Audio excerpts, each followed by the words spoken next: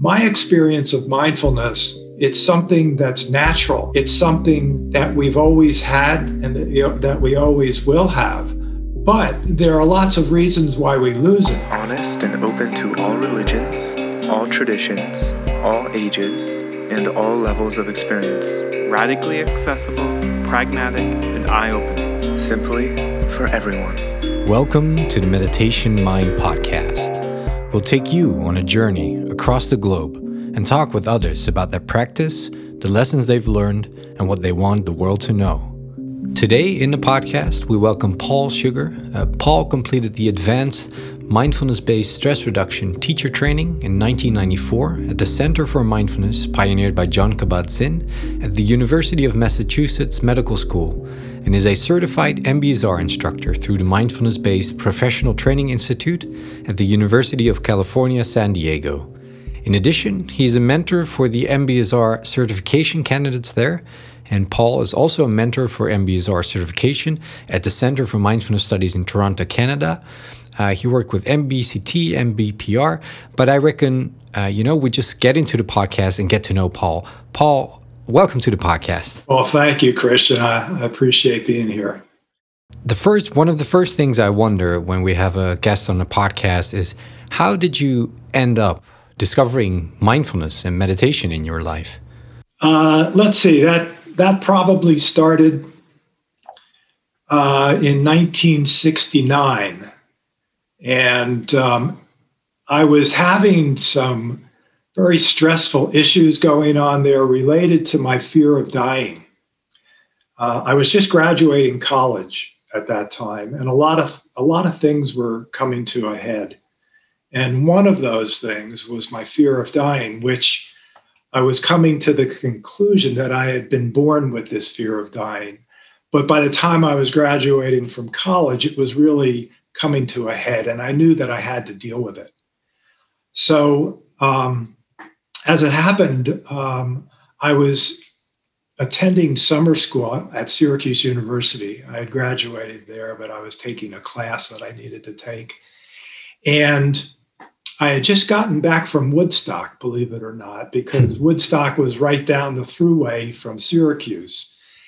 And when I got back from Woodstock, I connected with an old friend who had joined a combination meditation group in Syracuse. It was a combination of yoga and meditation and Kabbalah being the esoteric tradition of Judaism.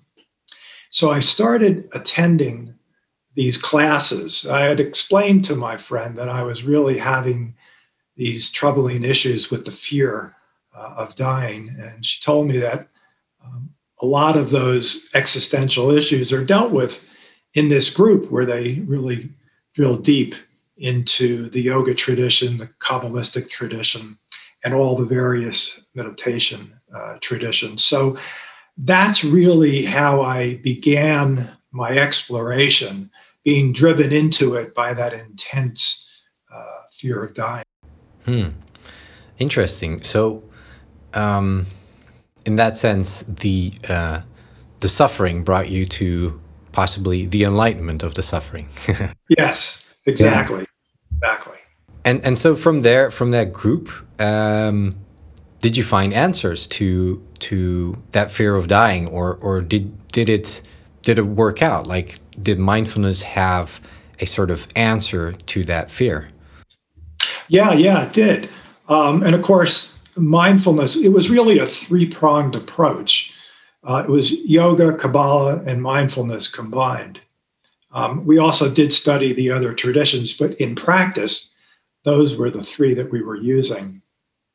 And yes, I was very fortunate in that almost as soon as I started practicing, and at the time, what happened was I sort of shifted away from the yogic tradition and was emphasizing the Kabbalistic tradition combined with mindfulness. And I started having the most amazing experiences, which you might call them out of the body experiences, visions, lucid dreams, things like that.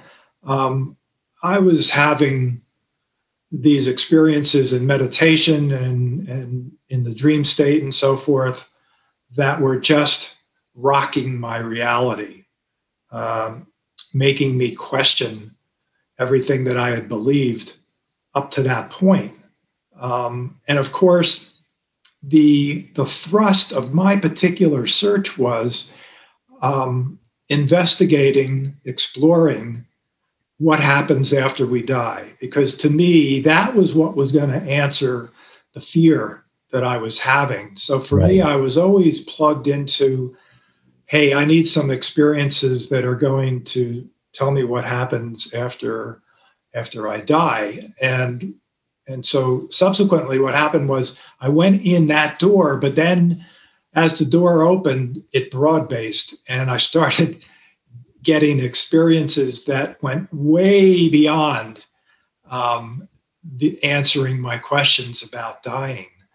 And lots of visions, almost biblical in nature, stuff that you might read in the Bible. And then I started having experiences where I was attending a class out of the body. So I would go to sleep, and then I would wake up in my dreams and then sort of be ushered into these classrooms, and discovered that the subject matter in these classrooms were everything having to do with consciousness and cosmology and things like that. And I met lots of other, I hesitate to say people, but we'll call them people for now. Met lots of others in these classes and had lots of different kinds of teachers from different traditions from here and there. And then that seemed to be like my major thrust, those classes. But then I had my minors, like giving the college analogy, my major in college, my minor in college. So my minor in the classes was learning how to die. So after class, I would go into my own particular experience where I would practice dying. And so what would happen was I would die in different ways. Usually, I had a lot of deaths where I would die in an atomic explosion. Mm-hmm. And then I had some deaths where I was shot, and some deaths where I was killed with an arrow or spear, things like that. And in the beginning, I had a very hard time sustaining the experience because the fear overcame me. And then though, with practice, as I kept practicing dying, I got much better at it. The fear started to go away. And then I was able to remain conscious through the whole dying experience. And as I was able to remain conscious, I would go into the white light and then pop out the other end. And when I popped out the other end, I was, for lack of a better phrase, I was out there in the universe, sort of flying around, so to speak, transporting myself from one place to another, exploring planets and stars and different dimensions from the planets and stars. I mean, it just went on and on and on. And these classes went on for me, for about 20 years. So so I practiced plenty of dying and also learned a lot in the main classroom, and all of which spurred me to have lots of other experiences as well, exploring different time zones and civilizations, and little things like learning how to breathe underwater. It was interesting. I went through a sequence of learning how to breathe in a small pool, and then I graduated from that to lakes, where I would learn how to breathe underwater in the lakes, and then finally graduated to learning how to breathe in the ocean. And of course, all of that has its own symbolism. But in the meantime, what I discovered was through these experiences in my waking life, the fear of dying was gradually going away. So over this period of time, it was actually making its way into my body, all of those experiences. And so that fear of dying gradually went away completely. Right. And then within a year or two, I was teaching this combination of mindfulness and Kabbalah and meditation, and a little bit of yoga as well. And I continued teaching in that particular way. I sort of came up with my own curriculum for that. And then in 1993, I met Jon Kabat-Zinn, who pioneered the 8-week mindfulness-based stress reduction program. And I was very impressed with what he had developed over there at the medical school at the University of Massachusetts. And it was very much along the lines of what I thought would be the best way to approach and present the practice of mindfulness. At this point, I had pretty much gone through my Kabbalistic studies to the point where I felt like I was satisfied from what I had gotten from Kabbalah, as well as yoga and all the other kinds of meditations that I had practiced. But I saw mindfulness the same way John did, that it should be and could be part of mainstream healthcare delivery system. Right. And so I studied with John. I went through all the training with him and went through the advanced training as well, and started teaching the 8-week MBSR program, Mindfulness-Based Stress Reduction Program, in 1993, and have pretty much stayed on that path since then. And so the classes that I teach are, of course, informed by all of those experiences that I had over the years, including my background with Kabbalah and yoga and the other types of meditation. But it sticks pretty closely to the curriculum. And so even when I'm not teaching the 8-week mindfulness-based stress reduction program, if I'm doing an abbreviated presentation or a retreat or something like that, it's all based on the 8-week program, the curriculum that John developed. And as so many of us know out there, that program has really become the gold standard for the delivery of secular mindfulness throughout the world, with a robust number of research studies behind it. I think there's well over 6,000 studies worldwide right now. And I've done some of the studies myself. I did one of the early studies in mindfulness in the schools. But these studies really touch on almost anything you can imagine in the field of health and wellness and consciousness and things like that. It touches on all of those points and really shows the advantages and the effectiveness of that MBSR program. Right. And so that's why I've stayed close to it, because I do like to teach evidence-based programs, even though there's plenty of good stuff out there that's not evidence-based yet, a lot of which, of course, I've experienced myself. And you know, science hasn't gotten around to the kind of experiences that I've had. But I do believe that at some point they will. That really all of these things having to do with consciousness will eventually be able to be measured and be predictable and so forth and so on. Right. I mean, it's an amazing story, but it seems, I wouldn't say it's a duality, but it seems like there's two parts to that story, which one side is more like mystical, esoteric, and then there's actually the part that is science-based, secular. And how did that switch happen? And did you find it hard to basically, because I can imagine, I don't know if that's true, but it sometimes feels like you have to hold yourself back. Is that true? And how did you experience sort of this switch between these two sides of mindfulness?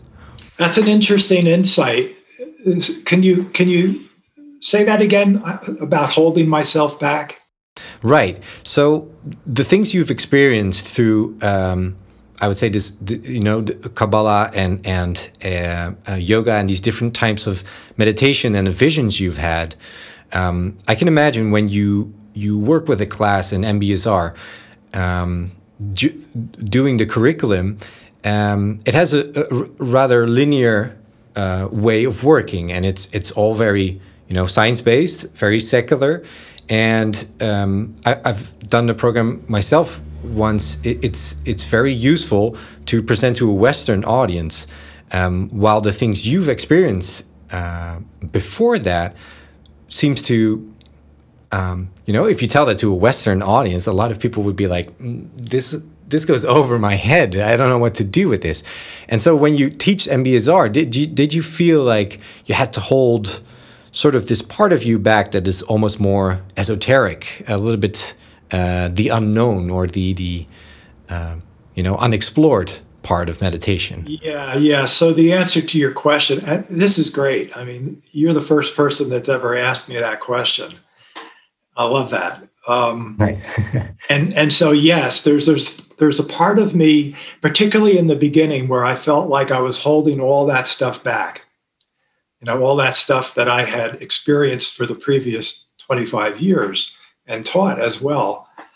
And so what I had to learn how to do was to distill all of those esoteric, mystical experiences into a secular presentation streaming through the vehicle of MBSR.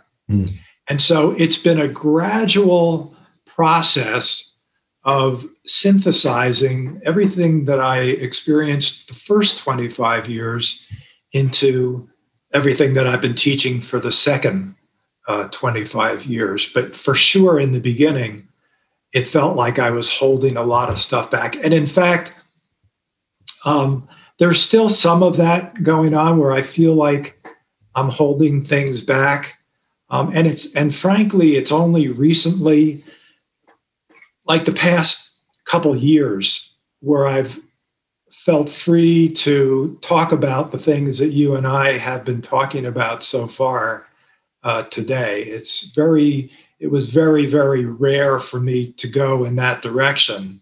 Right. Because I was just very much focused on staying in the mainstream, staying with the secular presentation of mindfulness and so forth and so on. But I feel a lot more at ease the last couple of 3 years talking about these kinds of experiences to particular audiences. Right. I still don't talk about these experiences in the 8-week MBSR program, because I do believe that I have been able to integrate those experiences into my teaching method, my teaching energy, so to speak. Right. Makes sense. Yeah, and you worked with MBSR. You also worked with MBCT, which is the mindfulness-based cognitive therapy, which focuses on the mindfulness on the one hand and sort of cognitive behavioral therapy on the other, and combines that into a program. It's also really interesting, also completely science-based and very secular, but very effective. And you also do MBRP, which I've heard about, but I haven't really read up much about. So it's mindfulness-based relapse prevention for addictive behaviors. So it's really focused on people dealing with addiction and addictive behaviors. Yeah, that's not as big a field. Mindfulness is very slowly making its way into the addictive community. And I'm not sure why, because it's really a natural home for mindfulness. But it's gradually seeping into the addiction community. As far as the mindfulness-based cognitive therapy, that was developed by three guys, one guy in Canada, two guys in England from Oxford University. And essentially what they did was they studied with Jon Kabat-Zinn, MBS, and did MBSR. But being cognitive therapists, all three of them, they decided that they wanted to create something that the cognitive therapist community could embrace as their own. So they developed their own curriculum, which I studied with them, and I've been trained by them. And I can tell you from my own experience that it's the MBCT program, mindfulness-based cognitive therapy program, is 95% MBSR. Right. But they wanted to create their own brand. And so the other 5% is they focus a little bit more on thought patterns, cognition, and breaking those habitual patterns, becoming conscious of the patterns, being able to intervene when those patterns begin to unfold. That's also in MBSR. It's just MBCT likes to focus a little bit more on that. But, what I've done when I deliver a program is I've really baked the two of them together. It's because MBCT is 95% MBSR, but I do add a little bit more of an emphasis on thinking and cognition and those thought patterns and so forth and so on. Right. I mean, the cognitive part of that is very interesting because of the thoughts that can drive us for so long. And even when meditating, people can have thoughts unconsciously that still drive them even though they meditate. At least that's my experience with the program, is that I really found it refreshing because sometimes you notice that from meditation is that some people say, just meditate and it will come up. And on the one hand, of course, that's true, but sometimes you can need a little extra push. And I feel like MBCT does a really great job in sometimes, making it clear, like, hey, look at these thoughts, look at these thoughts that you keep repeating or that underlie your behavior, and take that with you and sort of, I really love that about the program of MBCT, is that Yeah. Well, the general consensus is that, as you mentioned, most of our thoughts are unconscious. And what mindfulness does is it brings those unconscious thoughts and patterns into our conscious reality, thereby giving us choice. Choice is a big deal with the practice of mindfulness. So let me back up for a quick minute and just give you the 30,000-foot description of what mindfulness really is, because there's a lot of misconception out there about mindfulness, coming from the popularity that it has gained over the past 5-10 years. It's just become so popular that people just lump everything together under the umbrella of mindfulness, when in fact mindfulness is a very, very specific approach. And I consider it to be the hub of the healing wheel, so to speak. So if you imagine a wagon wheel with a lot of spokes on it, and each spoke representing different approaches to consciousness studies and stress reduction, whatever you want to call it, all very valid approaches. Mindfulness is the hub. It's what keeps all those spokes in alignment. And it's what makes those spokes work even better than they would normally work. So mindfulness, when I teach, I always teach that mindfulness should come first. And then if you want to explore the other traditions, the other approaches, all well and good, do it. So here's the key to mindfulness, that 30,000-foot description that I find that very, very few people even talk about. And yet it should be part of Biology 101 in school. And so here it goes. So when you talk about stress, or the extreme stress experience, fight or flight, right? Fight, flight, or freeze. Yes. What a lot of people don't know, and what is relatively recent in the research community, is that we have a tendency, once we go into fight or flight, to get stuck there. And so it's all about the autonomic nervous system, because the autonomic nervous system is in charge of fight or flight, or in other words, it's in charge of our survival. So fight or flight is our survival response, so that when we have a perception that our survival is being threatened, then the body sees that, experiences that, puts us into fight or flight, and keeps us there until the event is resolved. Okay. And so what we've been discovering in research over the past 10, 15 years is through a lot of different ways of measuring the body's responses, which weren't available to us before the 10, 15 years ago. What we're discovering is that so many people's autonomic nervous systems get stuck in the fight or flight mode. Now, the catch-22, and I'm not saying just for a couple hours or a day or two. I have many, many people in my classes who, once they get to a certain point in the 8-week cycle, they begin to realize that they've been stuck in fight or flight for years. A lot of them tell me they've been stuck in it for decades, 20, 30 years. It's not unusual for me to hear that. And this is from people who are longtime meditators. They just never really came out of fight or flight. They have great meditations, but when they're not meditating, it falls apart for them. So the key here is that when we go into fight or flight, and here's the catch-22, when we go into fight or flight, the way we cope with it is we have this ability to disconnect. It's a protective mechanism so that when the saber-toothed tiger jumps on us, we're not connected, we're not there, we're not present. And so we don't fully experience the pain and suffering that can come from being attacked by that proverbial saber-toothed tiger.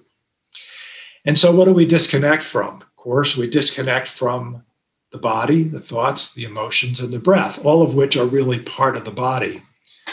They're all interconnected, of course. And so unless you are proactive in coming and reconnecting back into the body, you're going to stay disconnected, because it's almost as if the autonomic nervous system, which is really the parallel to the unconscious in the body, it's almost, and I consider the autonomic nervous system to be the master switch. Every other system in the body plays off of the autonomic nervous system, once again, the unconscious. So, but if you're not proactive about reconnecting to the body being the doorway into the present moment, if you're not proactive about that, you're going to stay disconnected. It's almost as if the autonomic nervous system hasn't evolved yet to the point to catch up to where we are right now. It's still way in the past. And I think it takes time for these big systems to evolve. But so getting back to mindfulness, which is really paying attention moment by moment to the body, thoughts, emotions, and breath. So what we're doing through the medium of attention being a very, very big deal. Attention is really a big deal. So through the medium of attention, by simply focusing the attention on the body, the thoughts, the emotions, and the breath, what happens is we begin to reconnect to the body. At that point, it's as if the body senses that we're reconnecting. And when it senses that we're reconnecting, it reasons that, well, there's no more danger out there to our survival. So it figures there's no more danger. I'm going to take this thing out of fight or flight and bring it back into balance. And so that's really the essence of mindfulness. It's the realization that the body is the gateway into the present moment experience, and that by reconnecting to the body, it mellows out, balances out the autonomic nervous system, which, being the master switch in the body, has that domino effect throughout all the different systems in the body. So that once we get back into balance, we can actually begin. So what I mean by beginning is we start with stress, we practice mindfulness, we get back into our bodies, into the present moment, we're in balance. So what comes next? A lot of people think, well, we're done at that point, but no, we're not done, we're just beginning. What comes next is we start to experience those flow states that we heard probably for the first time in the sports world, but are being experienced and talked about in every walk of life now. So peak performance, being in the zone, whatever you want to call it. And so if you continue with your practice and you're at that beginning point of balance, you start to move into the experience of the flow states.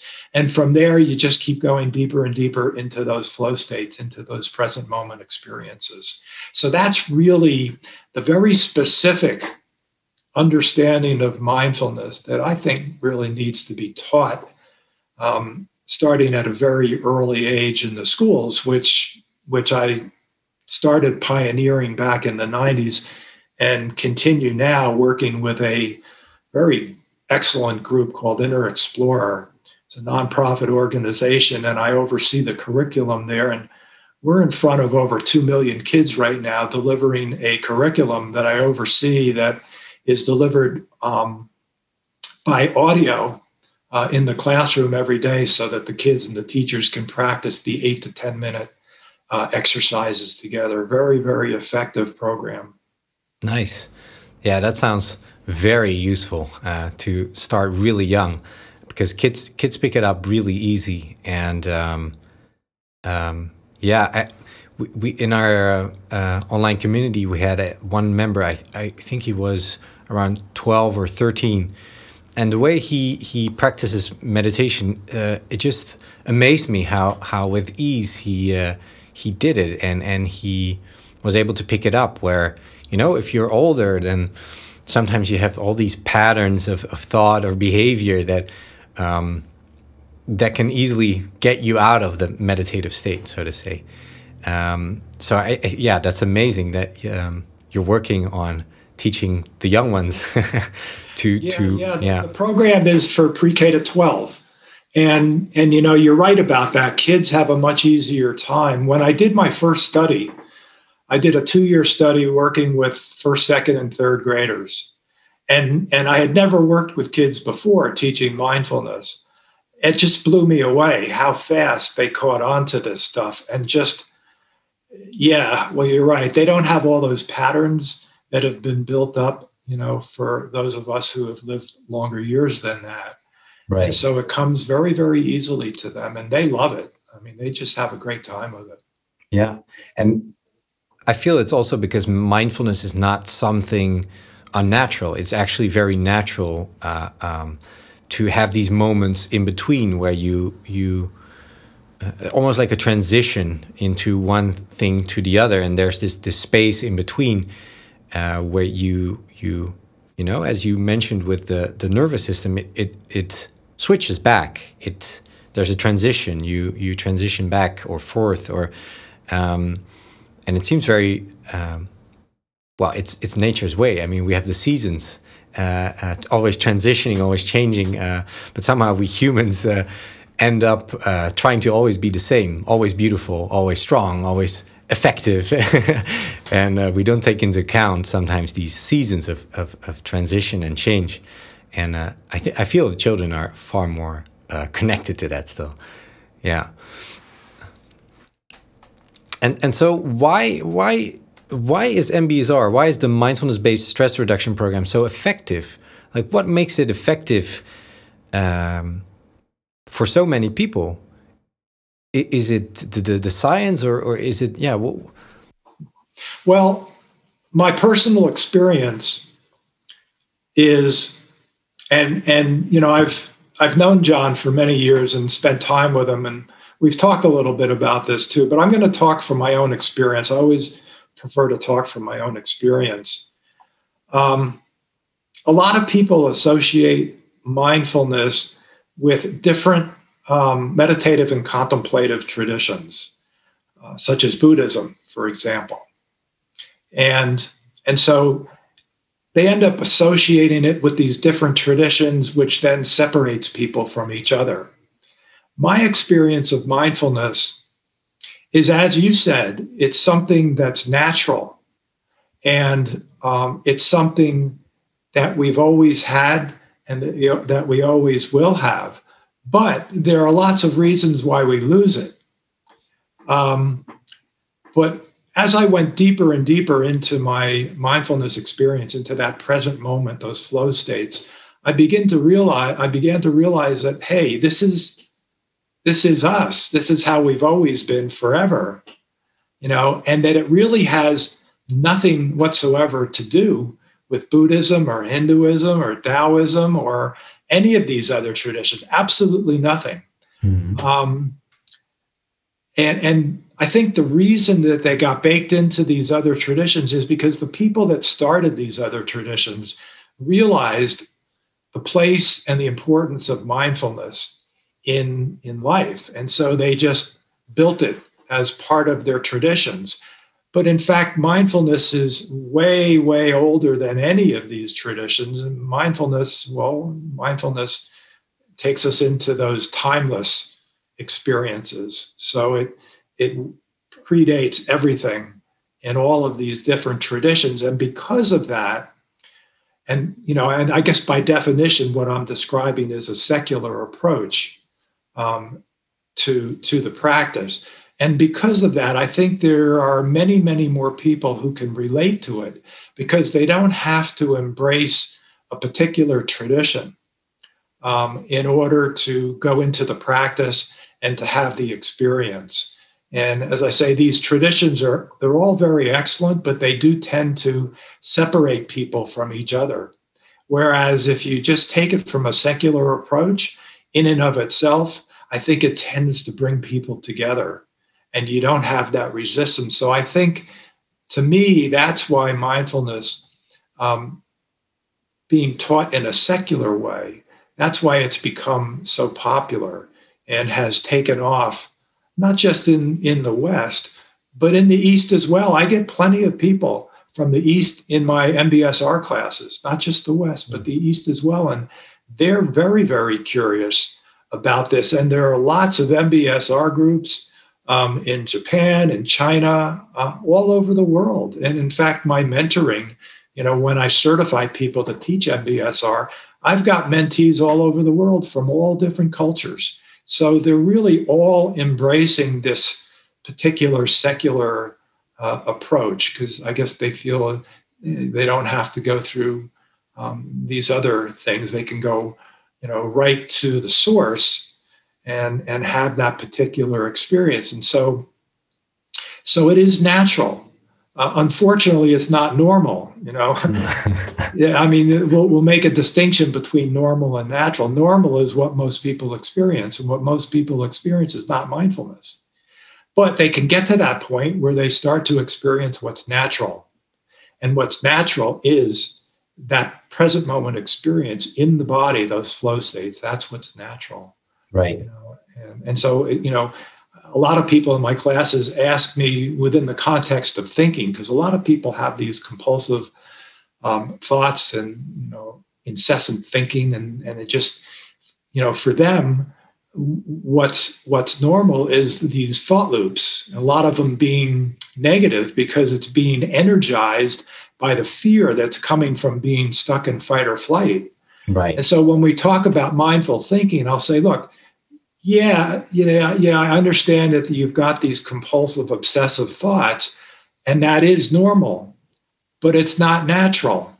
And all of a sudden there's silence in the room, and surely there's always somebody who says, well, what do you mean? It's normal, but not natural. And so I go into that and I say, well, yeah, most people have these obsessive thoughts, but what's natural is being able to stop those thoughts and being able to choose when to think and when not to think, and what to think and what not to think, and where it's not energized by the fear that's coming from being stuck in the fight or flight mode. And so that's usually a big aha experience, because a lot of people are very concerned about the obsessive thinking and things like that. And a lot of just don't realize that it's being initiated by all of that fear energy coming from being stuck in fight or flight.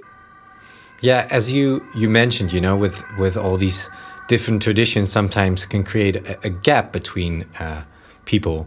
I sometimes like to think as mindfulness of a way to just being human. It's like, I wouldn't say humanism because that already is a loaded term, but in a way, I feel like mindfulness is part of being human and fully human.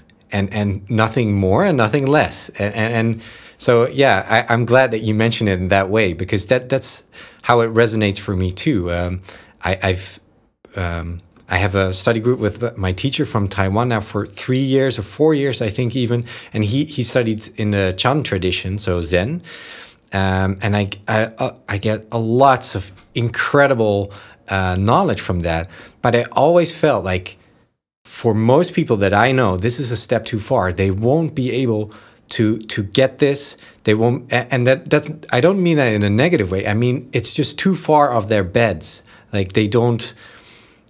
While mindfulness, especially MBSR, it's close enough. They can just, don't have to step so far out of their comfort zone and have to learn all these terms, on ways of the Tathagata and all these words. They don't have to go through that border, and they can just tap into, okay, but what's going on with me, and how can I apply mindfulness to create I don't like the word better me, but to create a more me, maybe, or just and yeah, I really resonate with that, with mindfulness as a sort of not attached to any tradition way to connect with the present moment, for sure. I love your phrase "fully human," right? because it implies that there is an experience that's partially human, and that's correct. And so, the way that I would describe your phrase of "fully human" is that so many people, because they're disconnected, because they have that fear, because their nervous system is stuck in that fight or flight mode, they don't have the opportunity to fully experience life. And so they're not fully human. But once they come into their bodies, once again, that doorway into the present moment experience, then they begin to become fully human and fully experience life from moment to moment. So I think you really nailed it with that fully human phrase. Yeah, it's beautiful that we can do that. And I think it's so beautiful that it's there for everyone. There's not a single person who's left out, because we all have a body, and we all have this gateway to the present moment. And so we talked a little bit about mindfulness. And for instance, you had a fear of death. But how can mindfulness help, overcome anxiety? Like, in what ways does it aid to overcome anxiety or fear?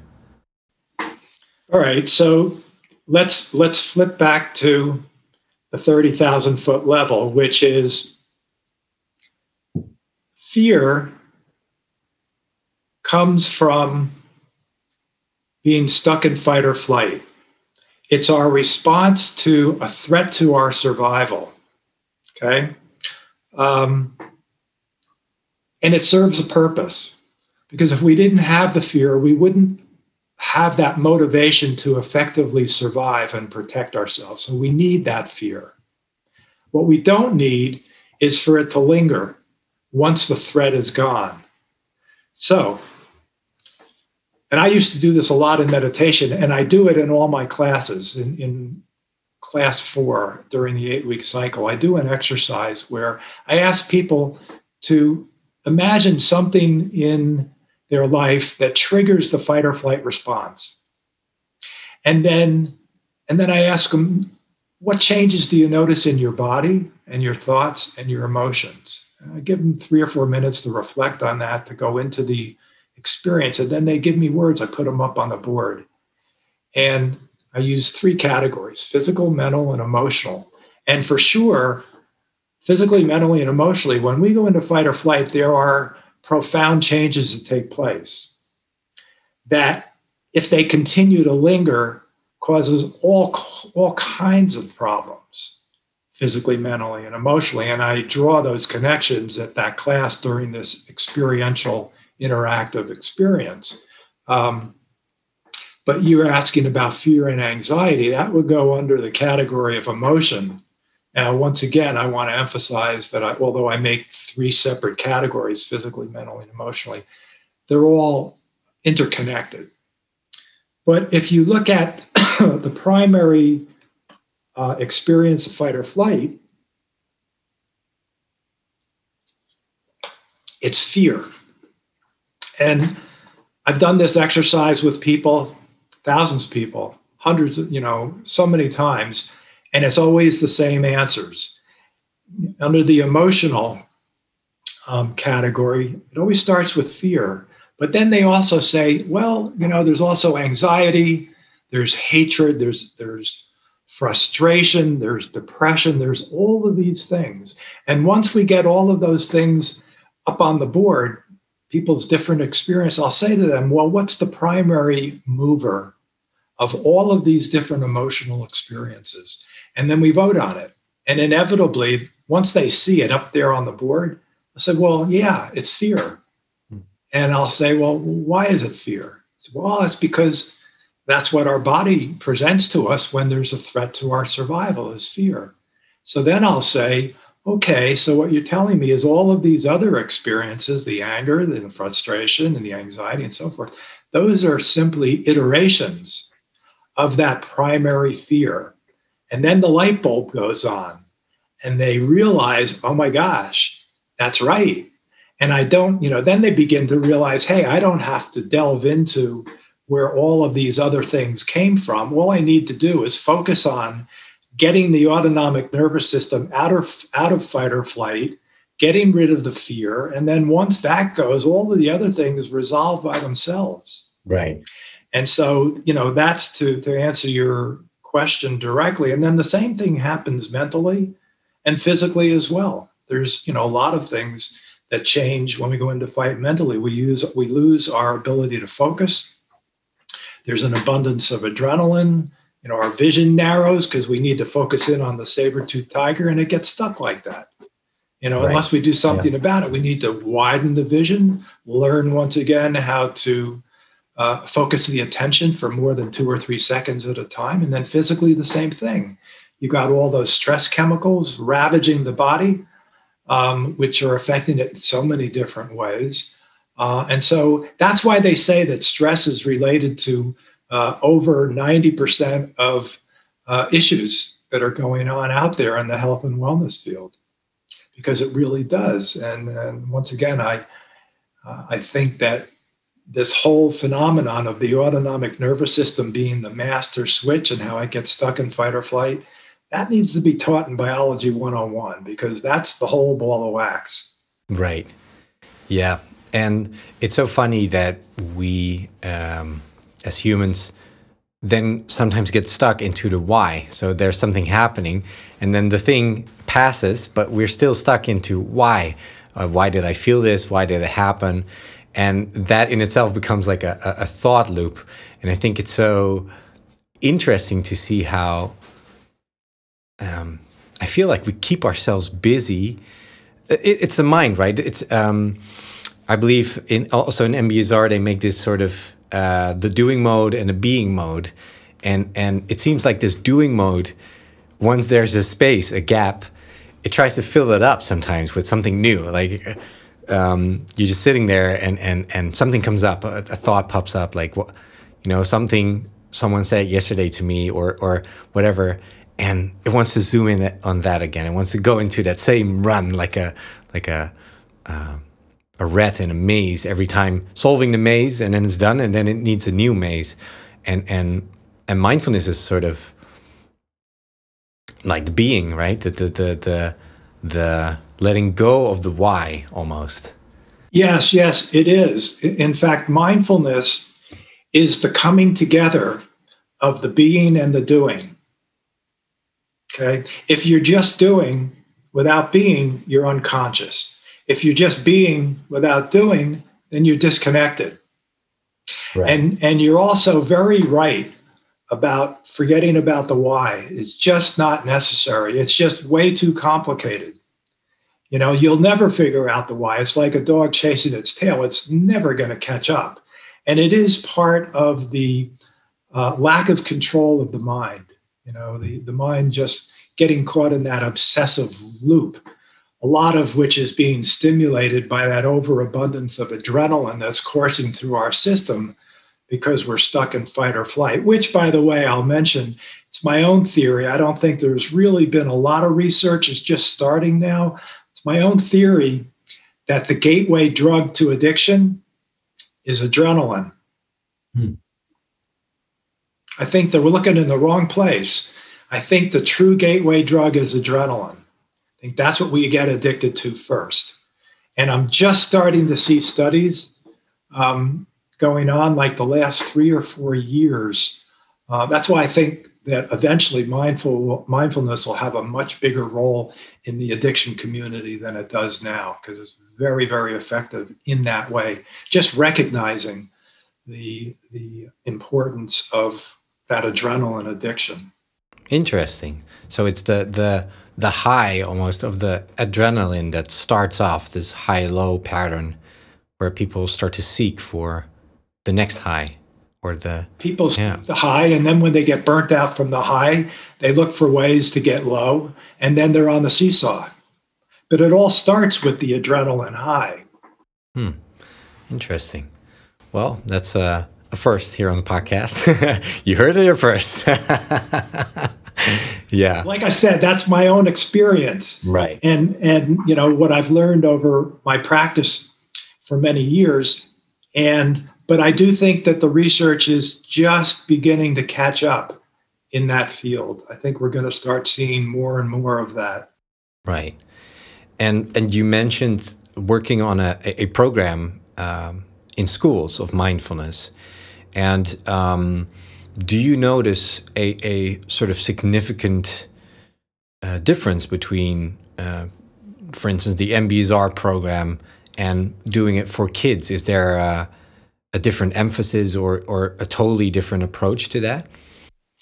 Well, I base everything that I teach to kids on MBSR. And so, for example, with Inner Explorer, and if anybody wants to Google them, it's innerexplorer.org. I mentioned that I oversee the curriculum there.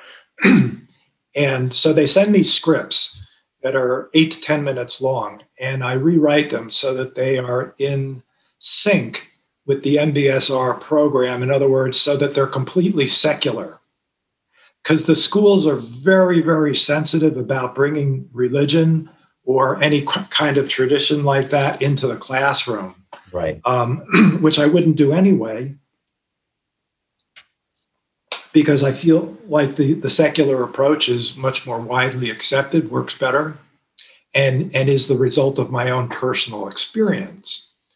And so everything that I teach there is a result of that secular approach, including back in the 90s, when I was teaching that 2-year program to the first, second, and third graders. I went into each class having no idea what I was going to say. I made it up every single class as I went along. Now, fortunately, I got a graduate assistant that came in with me for every class and took notes. Otherwise, it would have all been completely lost. And what I ended up doing was emphasizing physical education, because young kids like that have tremendous amounts of energy. So what I did was I integrated a lot of the practice into movement and exercise. And once they started to get the hang of it, then I started to introduce the stillness and the quiet of the meditation practices. So I sort of did it in the reverse way. Right. And in the end, they were able to fully participate with the stillness and quiet of meditation, and also the movement of physical education. And so I kind of just made that up on the spur of the moment as I went along, and it seemed to work really well. And I make sure that I bake that into the Inner Explorer programs, the importance of combining those two and the sequence of how it's presented, and so forth and so on. Right. Interesting. Yeah, that's a common thing I see too in the community, that people are really not able to sit, and then sometimes I see that it's not necessarily because they're not doing their best or something. It's just because they have a lot of energy and a lot of things going. Right, right. Yeah, and it's so funny to see how something like qigong or yoga or these kind of things can be like a bridge to mindfulness and to meditation, that people notice, like, okay, well, if I did some movements and I did them consciously, then I'm able to sit down for 5 minutes and I'm able to fully concentrate. And of course, with children, I think isn't it like the thing that's overrunning the schools almost, that children can't sit still anymore, and more and more get the label of ADHD, and I think it's so great that you actually managed to implement the movement there, because Yeah, and a lot of kids are stuck in fight or flight too. In fact, there's been a lot of research that's come out that shows that there are a number of children who, when they're born, they're stuck in fight or flight. Usually it's because the mom has some kind of addiction problem and it whacks out the nervous system with the newborn.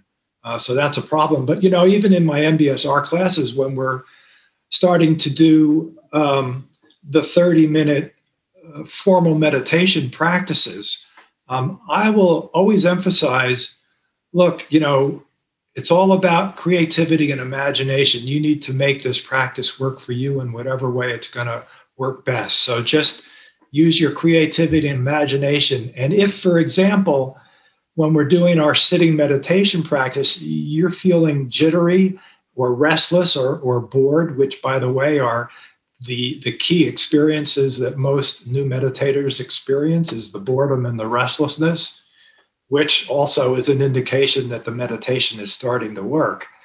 But if you're experiencing that and you just can't sit, well, then get up and just stand and do the meditation. And if standing you're still feeling jittery, then walk and do the meditation. So I give people, permission, so to speak, to use their creativity to do whatever they have to in order to enter into the practice, because those same skills that are cultivated in the stillness and the quiet of the formal meditation need to be transferred into our 24/7 experience. And so, once they know that they can do that, then they do that, and it's a short line between then moving into being able to be still and quiet in the formal practice. Right. Yeah, makes sense. Super interesting stuff, and I've also digged more into the MBCT side and MBSR.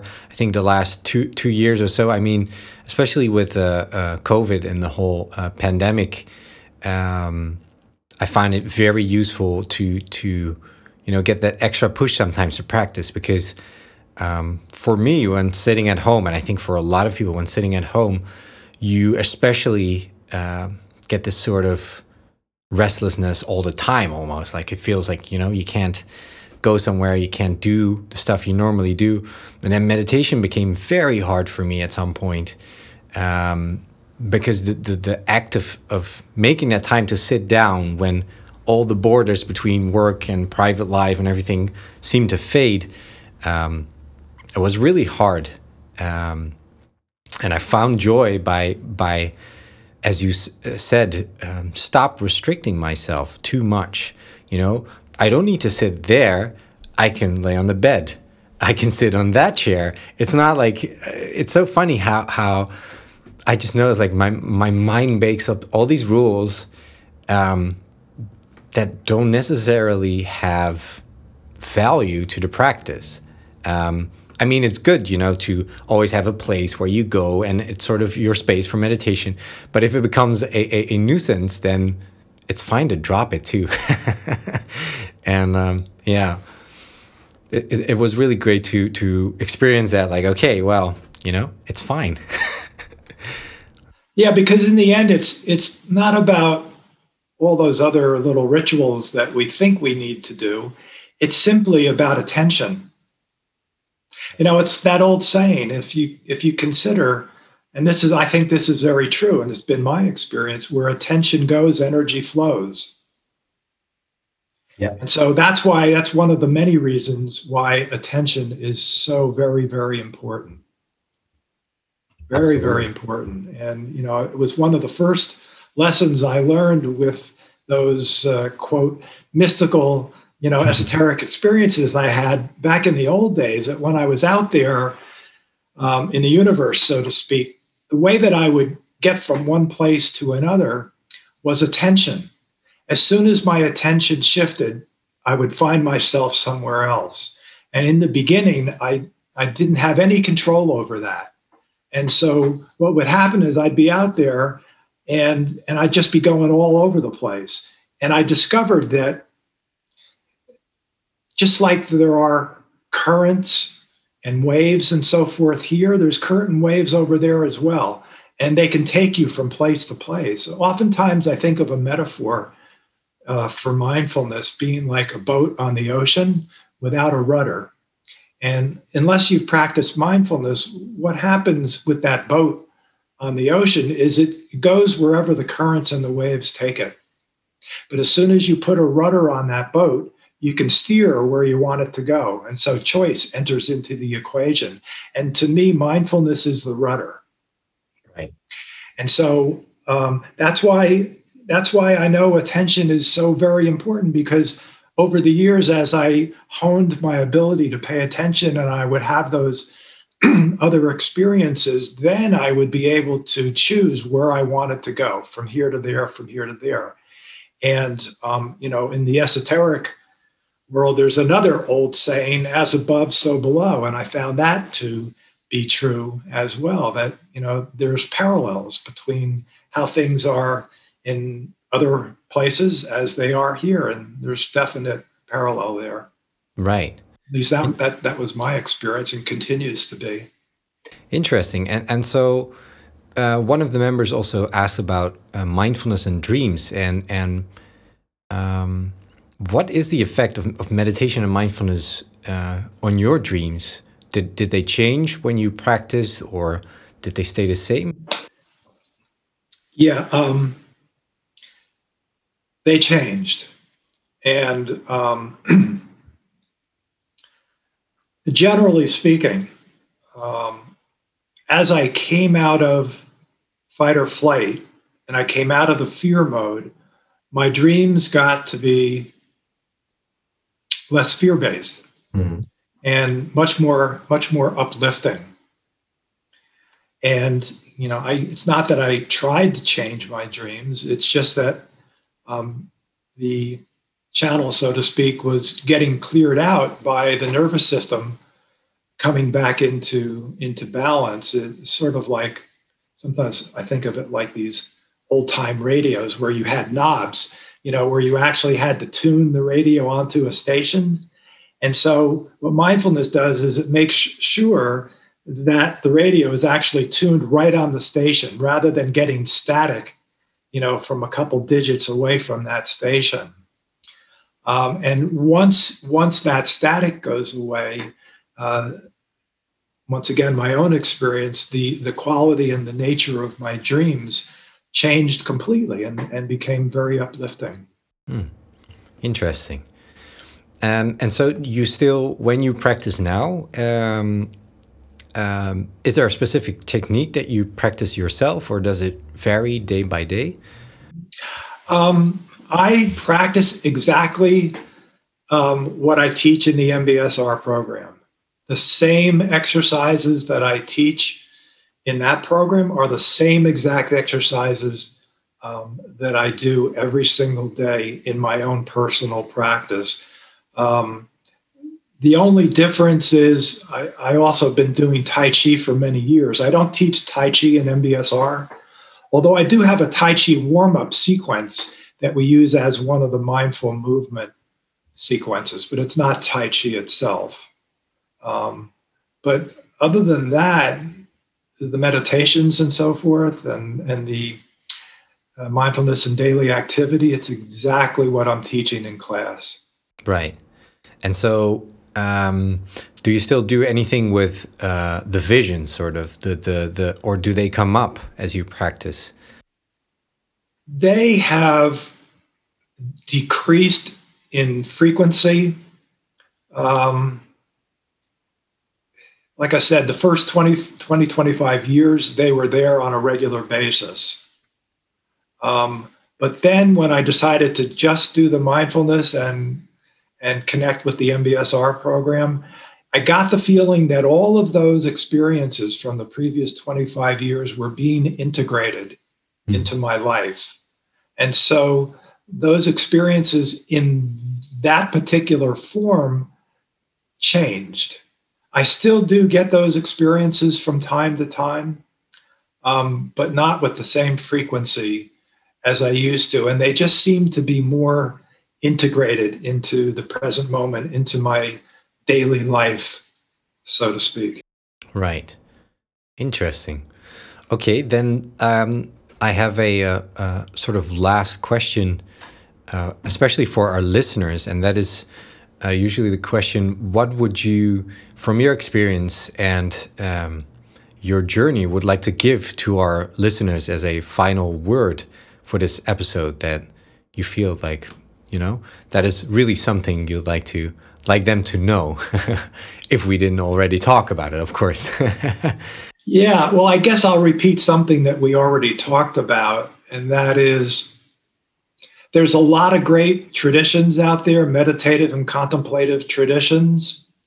And what I would encourage people to do is first develop a mindfulness practice, because it's going to ground you in the present moment. It's going to make sure that you're connected to your body, because when you're not, that's when the problems occur. And a lot of these other traditions sort of disconnect you, take you out of your body, so to speak. A lot of these traditions are geared to taking you to, for lack of a better phrase, your happy place, into the bliss states and these heaven worlds and so forth and so on. And there tends to be there's a tendency to disconnect and become too attached to those kinds of experiences, which causes lots of problems, lots of imbalance in different ways in your life.